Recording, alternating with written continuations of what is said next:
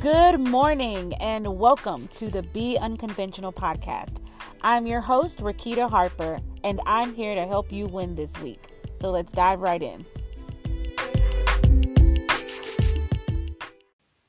In today's episode, I want to talk about letting go of offenses. This is important to realize that as born-again believers, we are redeemed from a whole lot of things, but we aren't redeemed necessarily from offenses. Getting offended is a choice.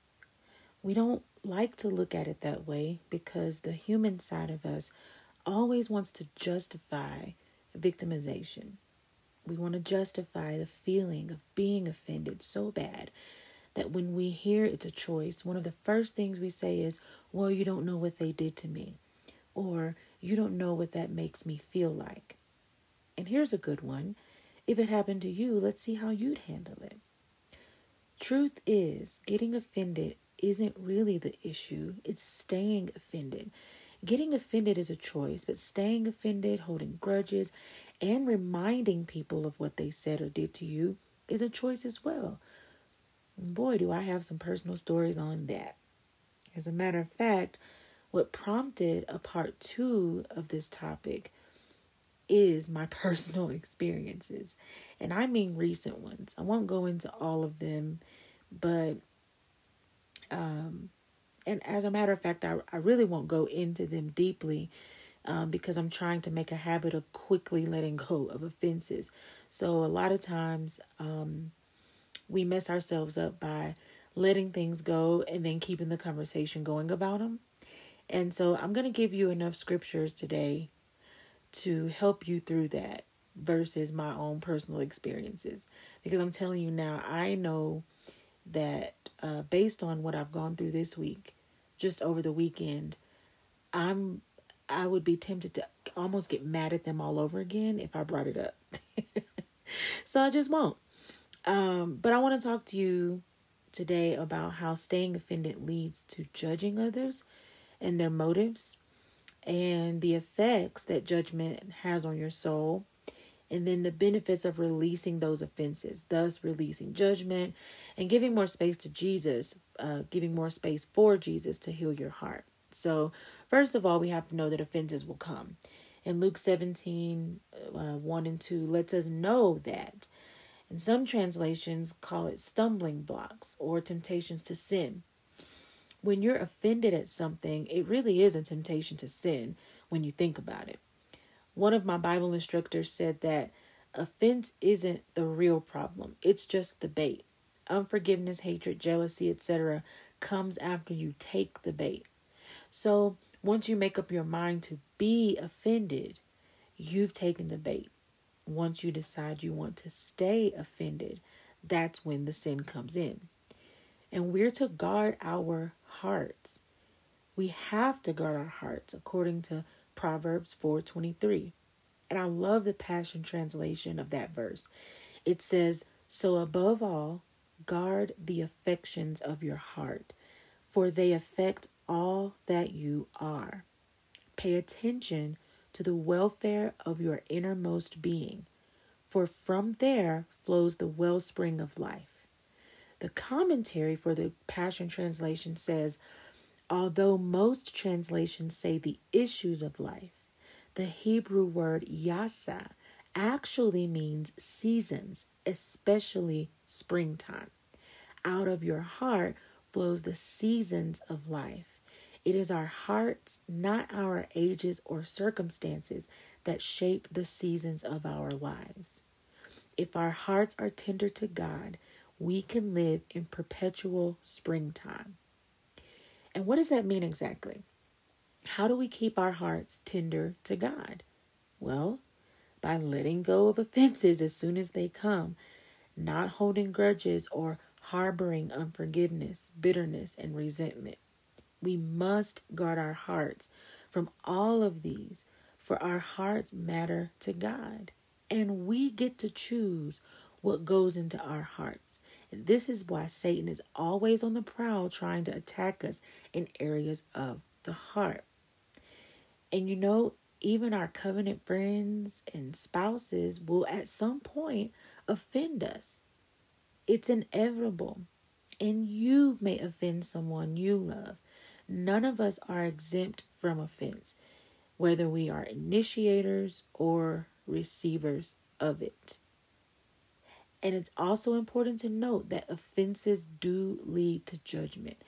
You may remember me quoting Pastor Greg Moore, another one of my Bible instructors, when I said that we must remove judgments, like not judging the motives of others.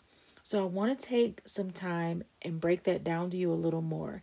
So everything from here is going to be a mixture of Pastor Moore's teaching and a little bit of what I gathered from it. One of the things, just so you guys know, it's not plagiarism or anything like that, but one of the things that they encourage us Bible students to do is to share the teachings that we get. So I just want to make sure that I'm giving him credit for a lot of these things. But like I said, it's just a mixture of his teaching and what I've gathered from it. So let's go to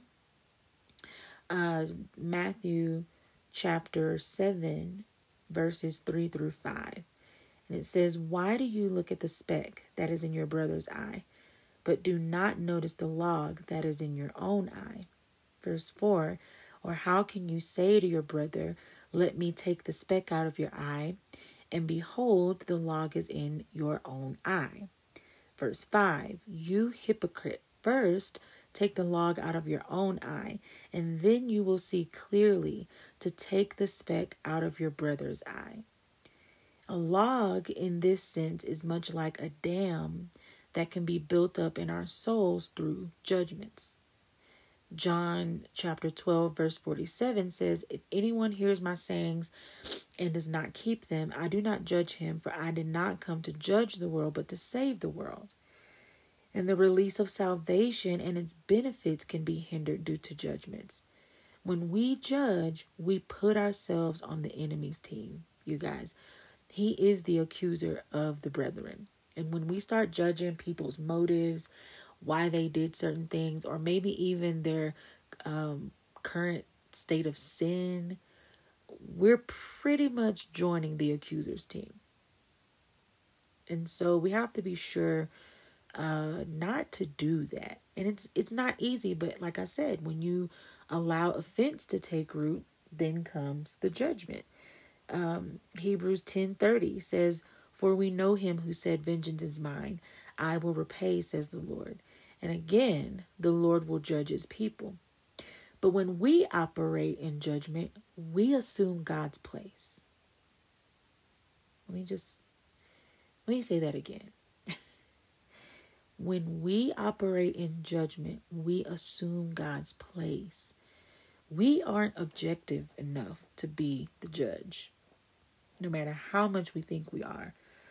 And I want to pause here and let it be known that I'm not saying we shouldn't judge between right and wrong, but we shouldn't try to condemn, sentence, punish, or avenge. And that's what judging is.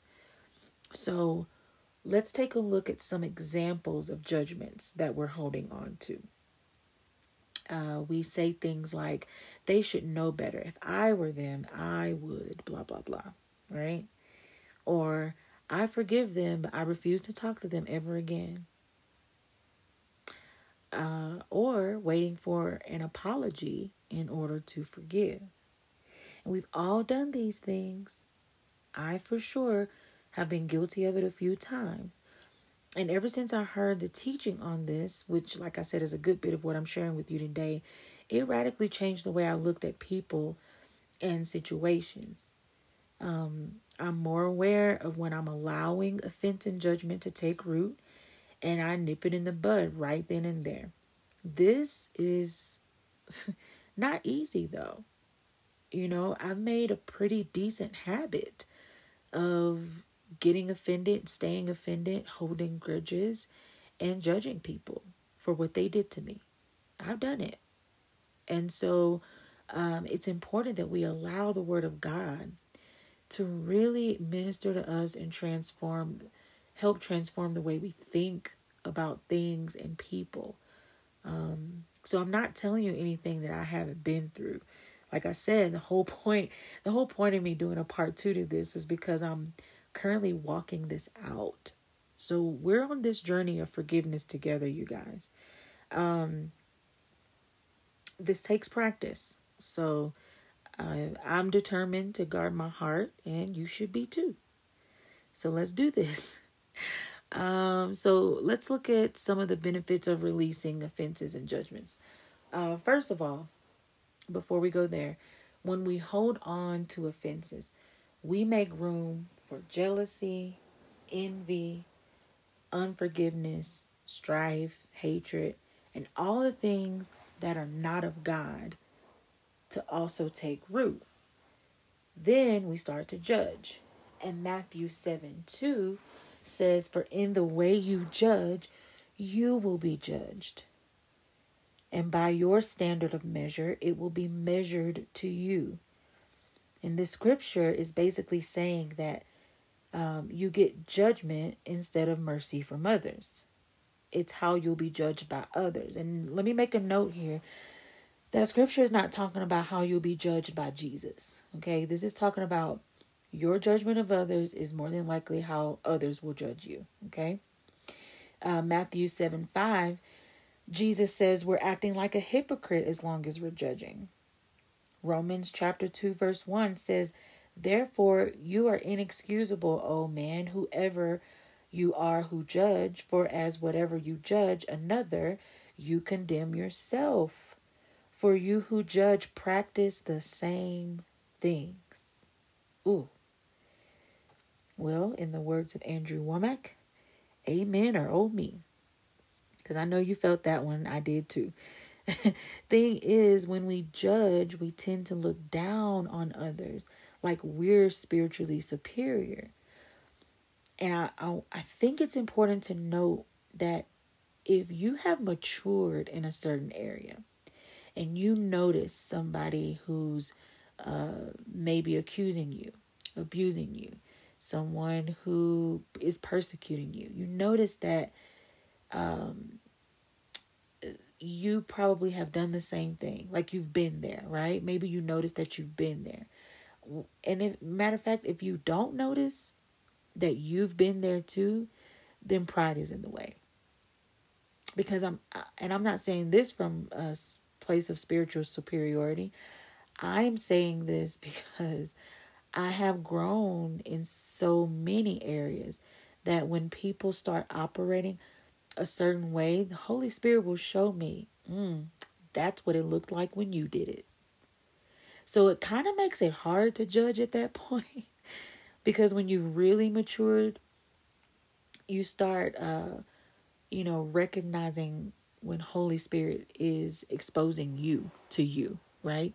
So I'll notice the way a person says something, the way a person acts, or something like that, and Holy Spirit will quicken me.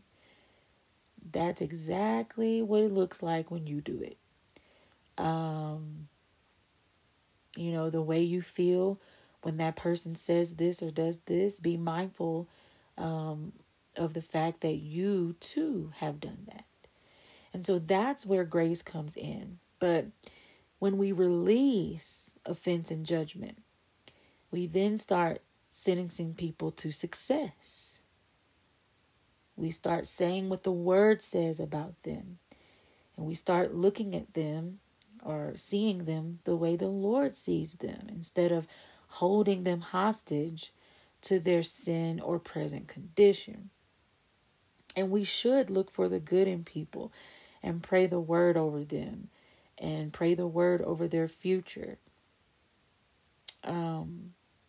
That's not easy, you guys. I'm not saying this because it's easy for me. I'm saying this to, number one, let you know that I'm going through it as well. I'm learning, I'm maturing. And you guys, everybody who listens to my podcast, you guys are my accountability partners, and I'm here to be yours too. So just realize when I'm saying these things, it's never coming from a place of judgment. And when I say that we should look for the good in people, trust me when I tell you that ain't easy. Especially when all they show you is the ugly, right? I get it. But what this does, when we can see the good in them, when we can bless them instead of curse them, when we can have mercy instead of judgment, what this does is keep the enemy at bay. It keeps the enemy at bay from our hearts and causing more damage to our souls. Okay? It confuses the enemy when we choose to walk in the Spirit, especially because what they said to you warranted an offense. What they did to you warrants judgment of some kind, but not from you. Vengeance is the Lord's. So when I think about how much Jesus loves me, in spite of all the things I've said or done to offend others, in spite of my acts of judgment towards others, when I truly put into perspective that his love for me is unconditional, how then could I look at my accusers and abusers the same? How then can I sit there and judge their motives when my motives have been forgiven? Again, I say if you have freely received Christ's forgiveness for all of your mess, you must freely give that which you have freely received. And I cannot stress the importance of letting go of offenses enough. I cannot fully explain the weight lifted from my simple, yet not so easy, act of forgiveness towards someone who caused me much harm, emotional trauma, and many sleepless nights. Forgiving them, though, was the best thing that I could have ever done. Even my worship is different now. I feel like I go deeper into worship because I'm not holding on to all of that junk anymore about what people have said to me, about me, or what they've done to me. The weight is truly lifted. And I feel like I'm far from done, right? So I know I have more people to forgive, more offenses to let go, more judgment to release. And if I'm this free now, after that one instance I told y'all about last week, I can't imagine how much more weight will be lifted when I keep doing this with others who will offend me. And let me just say, I've been tempted to remain offended just this weekend. But as I stated earlier, I'm learning to quickly drop it as soon as it comes. And so I'm telling you, the sooner you let it go, the sooner you can move on with your life. So friends, I hope this encouraged you today to really examine your heart. I want you to take a good look within and ask yourself, have I truly forgiven those who have wronged me? So let me pray for you now. Lord, thank you for every person listening to this episode today. I'm so glad that they tuned in to hear your heart on the matter. Lord, give them the strength to release judgments, to let go of offenses, to let go of the grudges, the bitterness, and the unforgiveness. Give them strength to do that. Lord, we know you to be a comforter. You comfort those who are weak and you mend broken hearts. These people, some of them have been offended to the point of a broken heart. They have been abused. They have been accused. And it hurts. But Lord, we thank you that you bear our hurt and pain so that we won't have to. And so right now, Lord, I'm asking you if you would just touch their hearts, speak to them, reveal to them the people that they need to release, the hurts attached to those people that they need to release, the offenses and the judgments that they need to let go of. Reveal those things in only a way that you can. And I pray right now for an opportunity for reconciliation. I pray for an opportunity for apologies to be shared from both parties. And I pray, Lord God, that your peace will rest on them in this situation. And it's in Jesus' name I pray. Amen.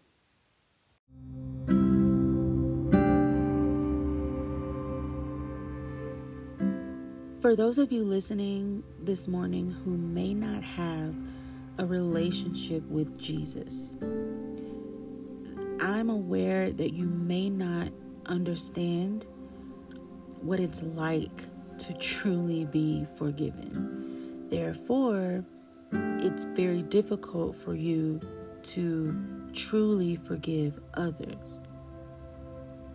And so I'd like to take a moment to invite you into this family of believers by asking you to just repeat after me a simple prayer to invite Jesus into your heart today. Would you do that?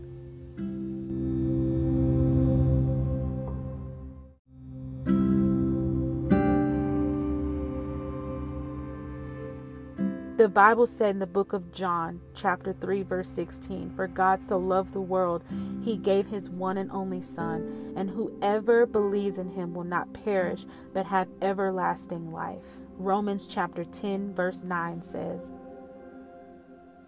and what is God's living message? It is the revelation of faith for salvation, which is the message that we preach. For if you publicly declare with your mouth that Jesus is Lord and believe in your heart that God raised him from the dead, you will experience salvation. Repeat after me and take this next step towards true freedom that is only found in Christ. Jesus, I recognize my need for a Savior. Because you so willingly gave your life for me, I willingly give my life to you. I confess with my mouth that you are Lord, and I believe in my heart that God raised you from the dead. I receive my salvation now.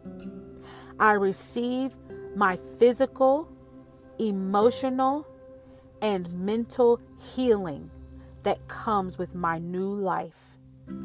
Thank you for freeing me of my guilt and shame. In your name, Jesus, I pray. Amen. And just like that, welcome to the kingdom of God. Angels are rejoicing now because of your decision. This, my friend, is the first day of the best days of your life.